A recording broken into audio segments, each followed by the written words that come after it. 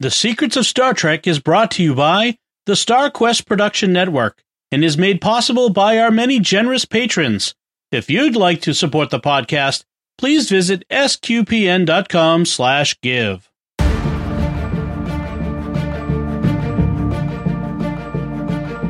You're listening to The Secrets of Star Trek, where we discuss the hidden layers and deeper meanings found in all the Star Trek TV series, movies, and more.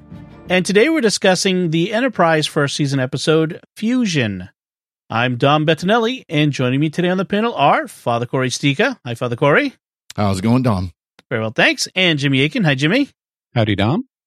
Folks, be sure to join the StarQuest fan club by texting StarQuest, all one word, to 66866. That's StarQuest to 66866.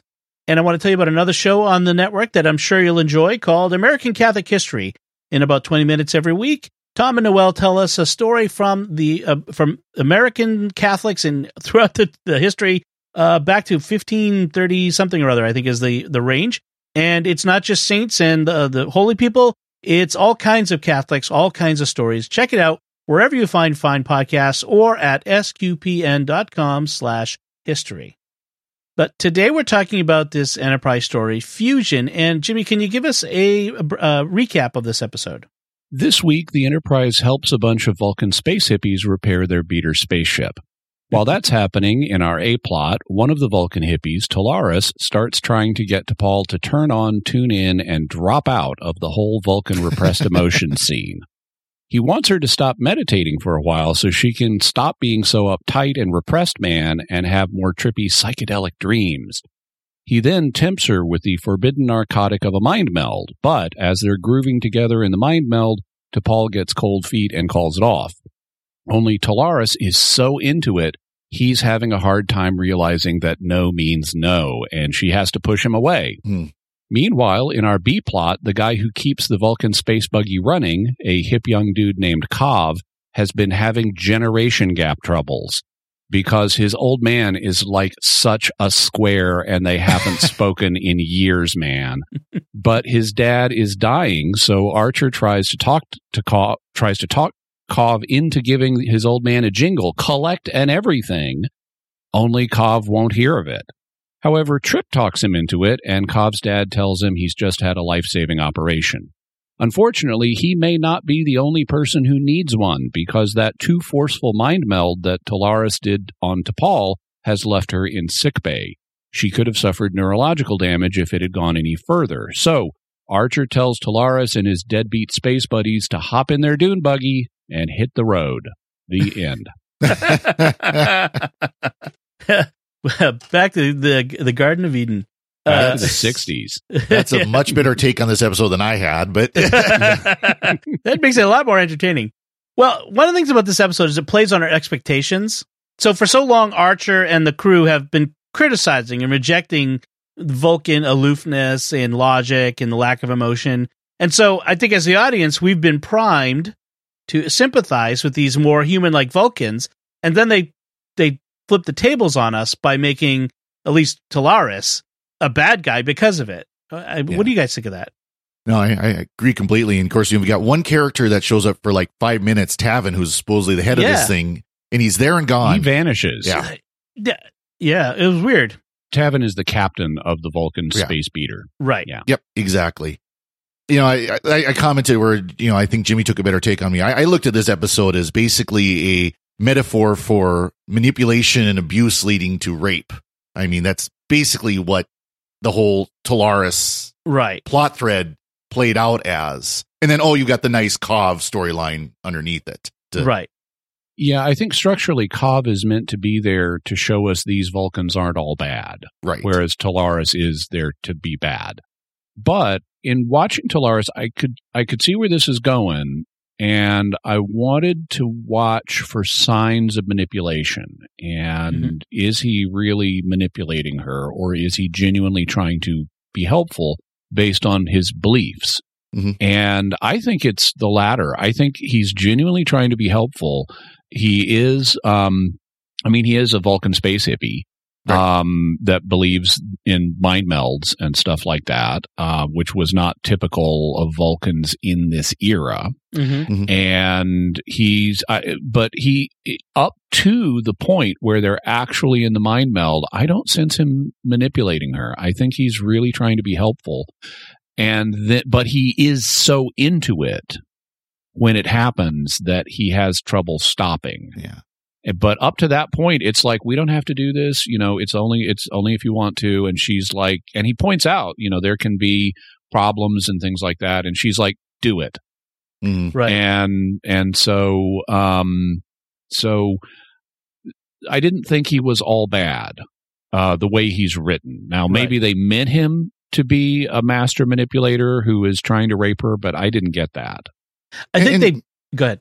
I was going to say, maybe it's more just how the actor played the character. Because I saw him, he's just creepy throughout. I mean, this wasn't like, wow, man, it's so groovy. It was like Creepsville, big time, They also have a bad makeup job on him where like the edges of his face are green and the center of his face is red. And he does look creepy. And he does have this creepy vibe. I mean, he's clearly going to be the problem person. But I do like the conflict about these with T'Pol, about these Vulcans. When she has a name for them, they're called Vatosh Katur, which she translates as Vulcans without logic. And when she realizes what they are, she's of course very cold towards them. And she tells them, she tells Archer that what they're doing is dangerous. They're trying to integrate their emotions, and they say, we don't reject Sirac's teachings, we reject their interpretation. So these are kind of Vulcan Protestants. Or fill in the denominational names as you please. This is a dispute not about the base material, but about its interpretation. Sure. And they want to integrate logic and emotion. And T'Pol says, this is dangerous. This has been tried by multiple other people, and they have all failed. So it's like our emotions are just too strong. There's no way to integrate them, and it's going to lead to problems. And she has a line I really like where she tells Archer, they may smile and eat chicken, but that doesn't mean that, that they're great. And she's right. This is what, the episode doesn't prove that everyone's always going to fail, but her prediction comes true that their attempt, or at least Tolaris's attempt, to integrate emotions and logic does not work. His emotions take over and lead him to cross a line. Yeah. Yep. Yeah, that actually the eating chicken thing was that was one of those early indicators where they're trying to show us these are not your typical Vulcan, because Vulcans, we've been told, especially in this series, are vegetarians. The idea of eating meat is disgusting to them. And then Tavin at dinner with Archer and T'Pol and Tucker is like, what's that there? Chicken marsala? I'll take some of that. And which hard to blame him. Chicken marsala is awesome. Yeah. But Tavin, by the way, is played by Robert Pine, who's a frequent Star Trek guest star. But he's also the father of Christopher Pine, Chris Pine. It was okay. Who eventually is Kirk in the 2009 reboot. So I just thought that was kind of if you want to go way back, he was the sergeant on Chips. That's right, he was. Oh man, that takes me back. And then Tolaris is played by Enrique Murciano, who's been in a bunch of different things, but he's a decent actor. I've always enjoyed his stuff. Now, for the Vatosh Katur, the Vulcans without logic, Sybok, kind of like that. Yeah, only Sybok isn't around yet. Right. Yeah. I was going to comment about how it's been tried and failed, like say trying to find God in the middle of the galaxy. Right. Now, within the Star Trek universe, it didn't happen yet, but Star Trek V came out before Enterprise, well before right? this. Yeah, well that's before right. this. Yeah, that's what I thought. So maybe in the mind of the writers, they were thinking about that. I do like Kov at lunch with Tucker. He starts asking about human reproduction. Yeah, Kov is a lot of fun. Is it true that you mate year round with any of them you choose? Yeah, and that you eat 6 meals a day, and that you sleep for more than half of the day? Right. No, we're not hobbits. We don't eat 6 meals a day, but also some dieting advice says to, and it's completely wrong. Yeah. Yes. And what was the other thing? Was the football? where they try to kill the quarterback. Yeah. I love how we come in on that line and it's like Trip is saying, okay, no, I'm serious. He's really not trying to kill the quarterback. even as, people, when the quarterback is having to scramble, people are shouting, kill him, but it's not literally kill him. Yeah. It reminded me of an old Andy Griffith routine from before the Andy Griffith Show, when he was just a comedian, and he made records. He made comedy records like a lot of comedians did. And he had a routine called What It Was Football. And he plays in this routine, he plays a character who is rural, from a rural background, has never seen a football game before, and goes to see one, buys his big orange drink, and sits down to watch it, and then tries to describe football to someone who's never heard of it before. I think I have heard this one before. Yeah. Oh, I have to long time find ago. that. Yeah. He's like he misidentifies like the referee because of the striped black and white shirt as like a convict running around on the field. Yeah. Oh, that'd be good. Yeah, I mean, I love that, like the cultural like misconceptions and myths that you might have about a culture you're not familiar with, and we have that here on Earth, where people like have ideas about Asian cultures or African cultures that we haven't got a lot of experience with. So that was a fun little bit. Now one thing I thought was very interesting was Archer at one point early on starts pushing T'Pol on the new Vulcan philosophy, basically telling her, you need to be open to the heretics' ideas, which I found kind of pushy and insensitive. Like I don't remember that. I remember him telling her she ought to spend time with them. He actually uses the line, keep an open mind. Yeah. I took that not as much as a reference to their beliefs as just, they can be reasonable people, maybe. I guess. I took it more of their, being open to what they have to say, what their beliefs are. Right. Which I found kind of ironic, because how many times have they had the discussion where Archer's opposed to some alien species beliefs or structures, and she tells them to have an open mind. I felt that was kind of a bit of an irony, right, the tables type of deal. Right. Yeah. He's also so sorry for the science update, but he's also so jazzed because he gets to go in this episode to see something called the Arachnid Nebula. Yep. Which he would like look at on the, I had these Time Life books that my parents bought when I was a kid, and one of them was about space, and I still have a copy of it. And so he has the same thing. He's got a 22nd century Time Life book, I guess, about space, and it's got the Arachnid Nebula on the cover. And now in this episode, they get to go see it and explore it. And he's so jazzed about it. And they're telling us it is 8, because they want us to know how impressive it is. It is 8 billion kilometers in diameter. And I'm going, that's so special because our solar system is 287 billion kilometers in diameter. So our solar system is 36 times bigger than this thing. Yeah. It's not. In fact, the real Arachnid Nebula must be bigger, I would think. Yeah, there isn't one. They made it up. Oh, they did make it up. Okay. So, and any nebula that you could photograph from Earth would have to be much bigger than 8 billion kilometers across, I would think. Well, with current telescopes, but Okay. The other thing that got me was like it looked exactly, with the naked eye, exactly the way it looked on the cover of the book. And this is the thing that Star Trek does all the time, which is a lot of the pictures we have of Nebula are false color images that they've kind of jazzed up a bit so that we can actually see what's there. And so it wouldn't look exactly the same, but that's okay. Well, it's almost as if they took the CGI and just made a print of it and put it on the front of the book or something. Almost.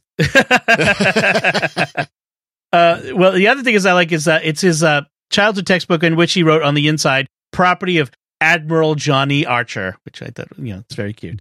Yeah. I was distracted by, so one of the themes in this episode is food. Yeah. Because, it's because we need the characters to be talking to each other. So let's put them in the cafeteria. Yep. And they can be having food and talking about food, and the Vulcans can be trying food. So Cobb is like saying, Talaris is saying, Mr. Tucker told me I need to try pizza and stuff like that. Yep. But there's a scene where T'Pol is having hot mint tea. and Talaris wants to try it. And so she gives him a cup of it or a glass of it. And he's like, this isn't a Vulcan thing. And she's like, well, they have a very limited selection of Vulcan beverages. And all that's fine, except for hot mint tea. Really? Hot? I know mint tea. I make mint tea, and I can assure you that mint tea is best served cold. Uh-oh. This is us heathen northerners who tea is hot unless you make it as sun tea in the few days in the summer when it actually gets sunny enough for that. No. Well, mint tea is definitely a dish best served cold. I mean, you use hot water to make it. I'll have a pitcher, and I'll put the mint tea bags in it, and then I'll fill it up with hot water. It doesn't have to be boiling, but just hot. And then I stick it in the fridge. Yeah. And it is delicious when it comes out nice. Cold. I will have some of my decaf Lipton non-mint iced tea, but I married a Texan, so I drink iced tea. I mean, I'm from Texas. I drink iced tea too, but but mint tea is exactly what it says. It's not. It does not use actual tea leaves. It uses mint leaves. Okay. And so it tastes it's not just mint flavored regular tea. It is mint. And you can also get peppermint tea, which is peppermint leaves. And they have this very intense mint taste, and it's really good cold. And that becomes a point for Talaris, where he kind of says, that's not a very Vulcan kind of drink that you're drinking there. And that's his in for kind of saying to Paul, like, look, you're already taking a step in our direction with being on board this ship and being exposed to humans and their emotions for almost a year now. So, maybe you should experiment, hey, don't meditate tonight. See where that leads you. And then it ends up with this thing that this show keeps doing, which is this very sexualization of the Jolene Blaylock. And like, we didn't really need that. It was weird. Now, were they trying to say that he was influenced, like he was projecting into her mind these images, or did this come up on her own? No, he has to ask her, even after she's had the first set of dreams, he has to ask, what did you dream about? He doesn't know. Okay. Well, and she said that most of the dream was when she had snuck out of the compound, the Vulcan compound in San Francisco, and went to this jazz club, whatever the music was. Yeah, it was jazz. And the name of the club was Fusion, which apparently gives us the name of the episode. Yeah. and so this was a dream of something she had experienced, and then I guess her subconscious, however you want to explain it, overlaid the sexual aspect with Talaris. Okay. The sort of forbidden fruit aspect of because she's uncomfortable about having transgressed by going to this jazz club and experiencing the emotion of, because jazz music is a very emotional kind of music that's with a lack of external logic. Jazz. Yeah, no. Yeah, it's kind and that's why I called it out as supposedly a jazz club. That wasn't good jazz. It was kind of bland jazz. But yeah, like I get where they're going with this, because jazz is, it doesn't have an external logic to it. It's kind of chaotic a bit. Sometimes. Can be. Right. That's a simplistic look at jazz itself. But so she experiences the emotion of it, and that was a sort of forbidden thrill that she had that she's trying to repress. And so he finds this chink in her armor and starts digging, and that's how he gets in. So I thought that was interesting in of itself. I mean, that aspect of the script. I mean, I like the idea of exploring to Paul this Vulcan among humans, and this idea of, I mean, this is what Star Trek has always done. This was Spock. This was Data. This, that we keep doing this where we bring this outsider who's got a different outlook on the world and the universe. Neelix. Neelix? Well, yeah. You had to bring that up, but sure, Neelix.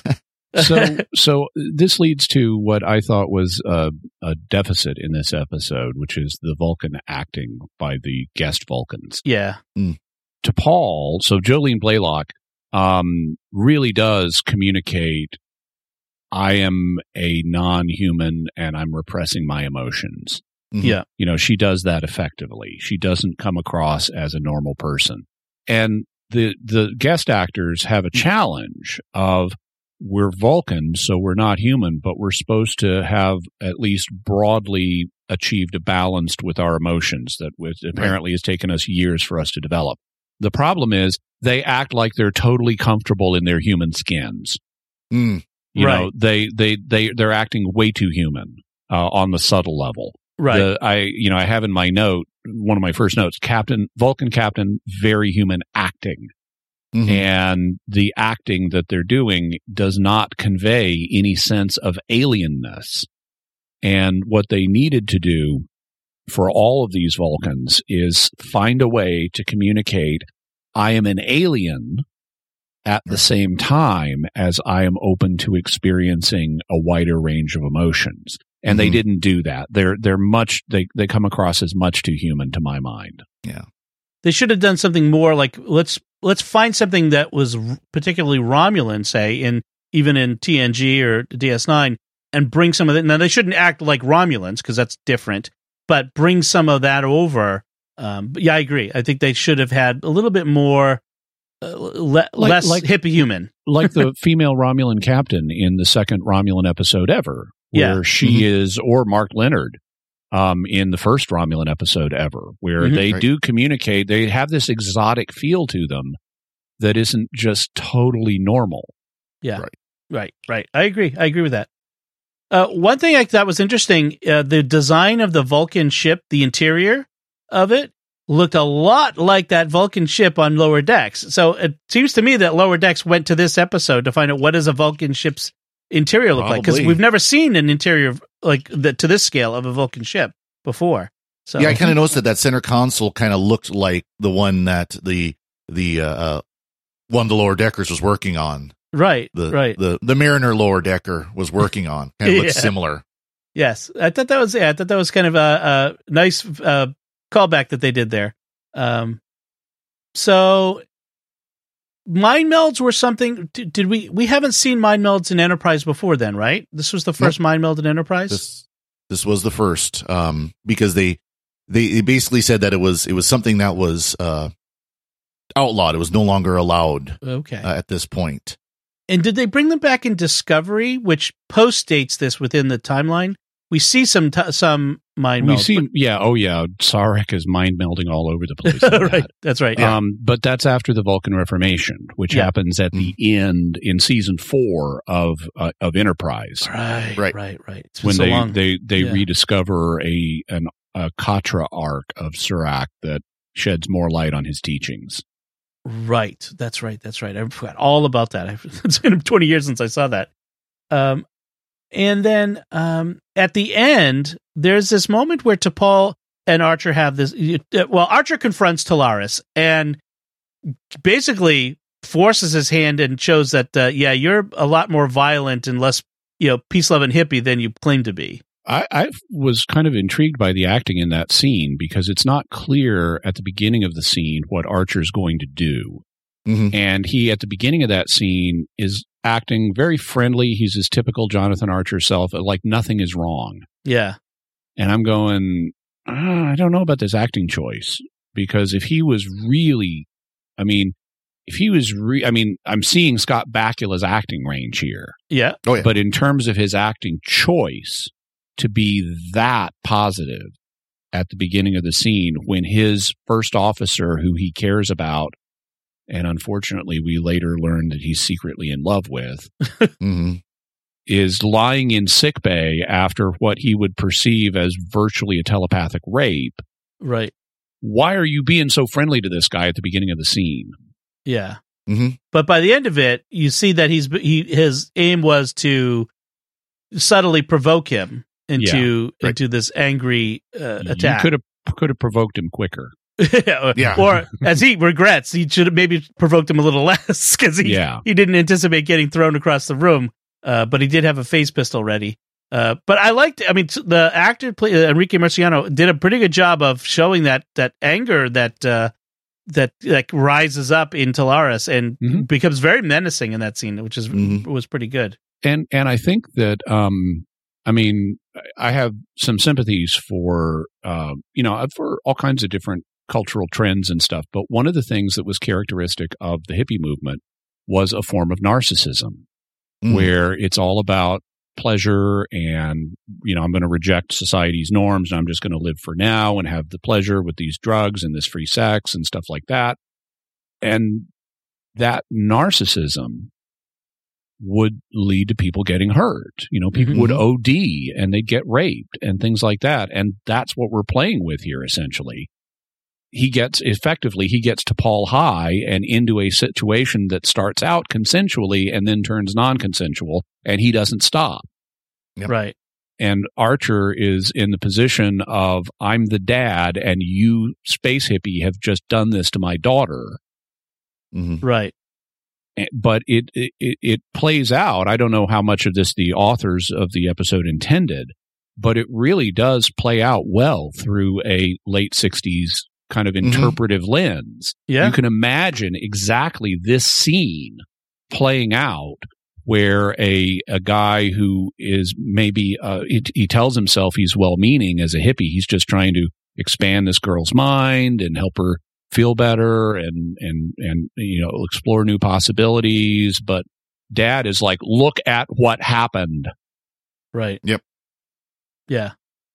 And it's because of the guy's own selfishness. Yes. Yep.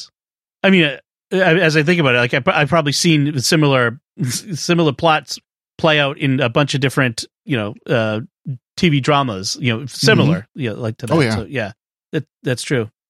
I want to talk briefly about Kov and Tucker, the Vulcan engineer whose dad is dying, and Tucker's trying to convince him, like, look, talk to your dad before he dies because you'll have regrets. You will, and that's an emotion you really don't want to explore. And you're too new at this emotion business to have serious experience with regret yet. Yeah, exactly. And so one of the ways he tells him this story. First, he asks him, do Vulcans dance? I'm going to guess they probably have maybe some sort of ritualized movement, but they probably don't. Which Kov acknowledges we have ritual dances. Yeah.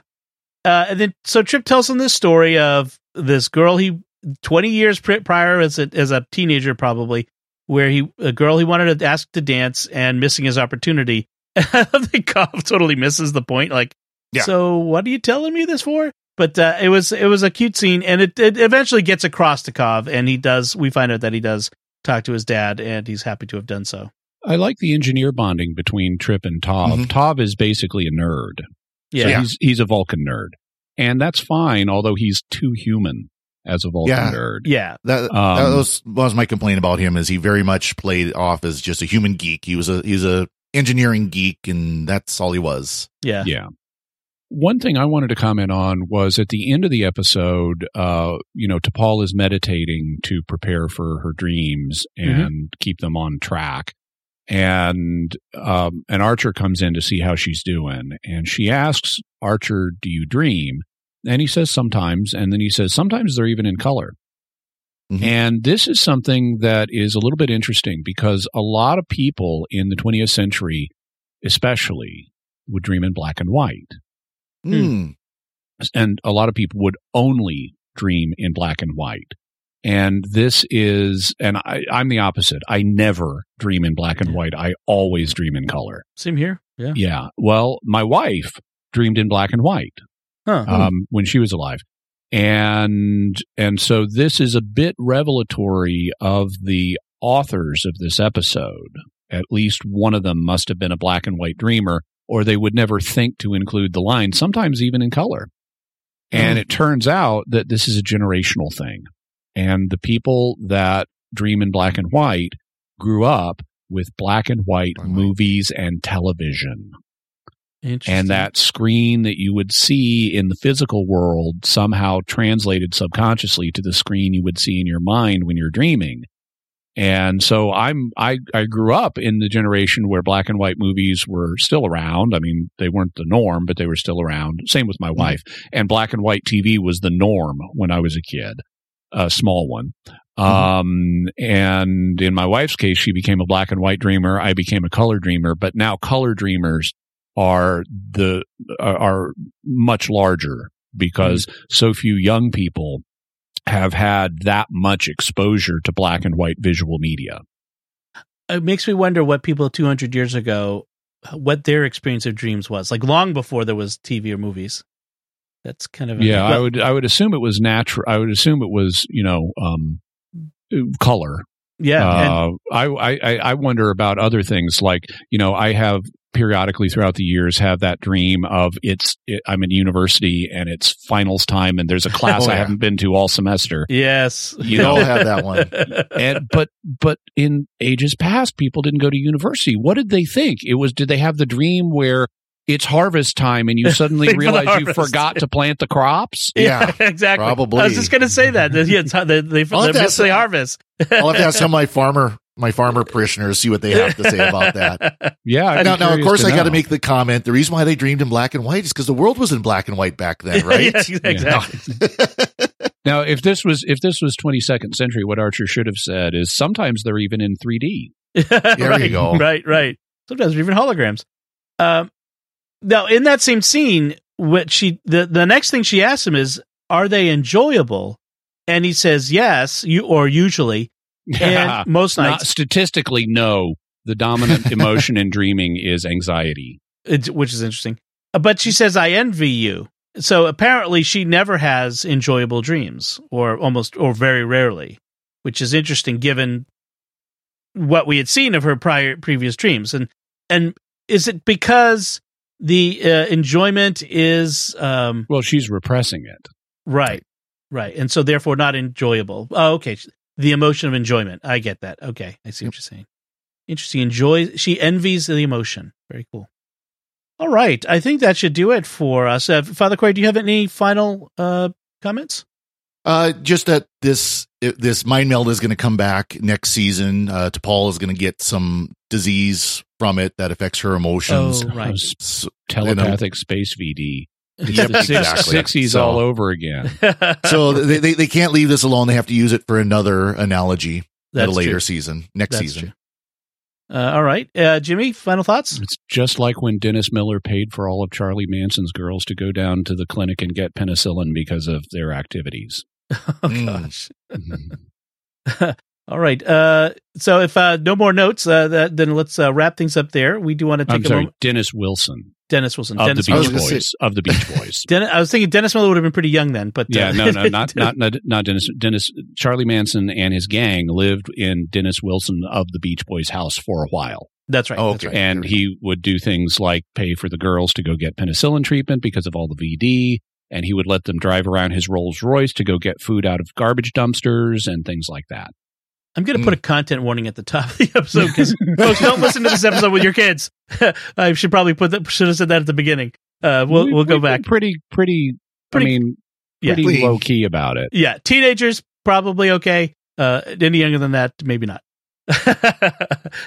Anyway, let's take a moment to thank our patrons who make it possible for us to create the secrets of Star Trek, including Nash C, Slow, Harrison B, Dina C, and George H. Their generous donations at sqpn.com/give make it possible for us to continue the secrets of Star Trek in all the shows at StarQuest. You can join them by visiting sqpn.com/give. And we'd also like to thank Victor Lambs, who edits the show for us every week. So that's it from us. What did you think of Enterprise's episode called Fusion? You can let us know by commenting on the show at sqpn.com/trek, our Facebook page at facebook.com/StarQuestMedia, or send an email to trek@sqpn.com. We'll be back next time when we'll be discussing the next new episode of Star Trek Prodigy, which comes back next week. Until then, Father Corey Stika, thank you for joining me and sharing the secrets of Star Trek. Thank you, Dom. And Jimmy Aitken, thank you as well. Thanks, Dom. And once again, I'm Dom Bettinelli. Thank you for listening to the secrets of Star Trek on StarQuest. And remember, just because they smile and eat chicken doesn't mean they've learned to master their emotions.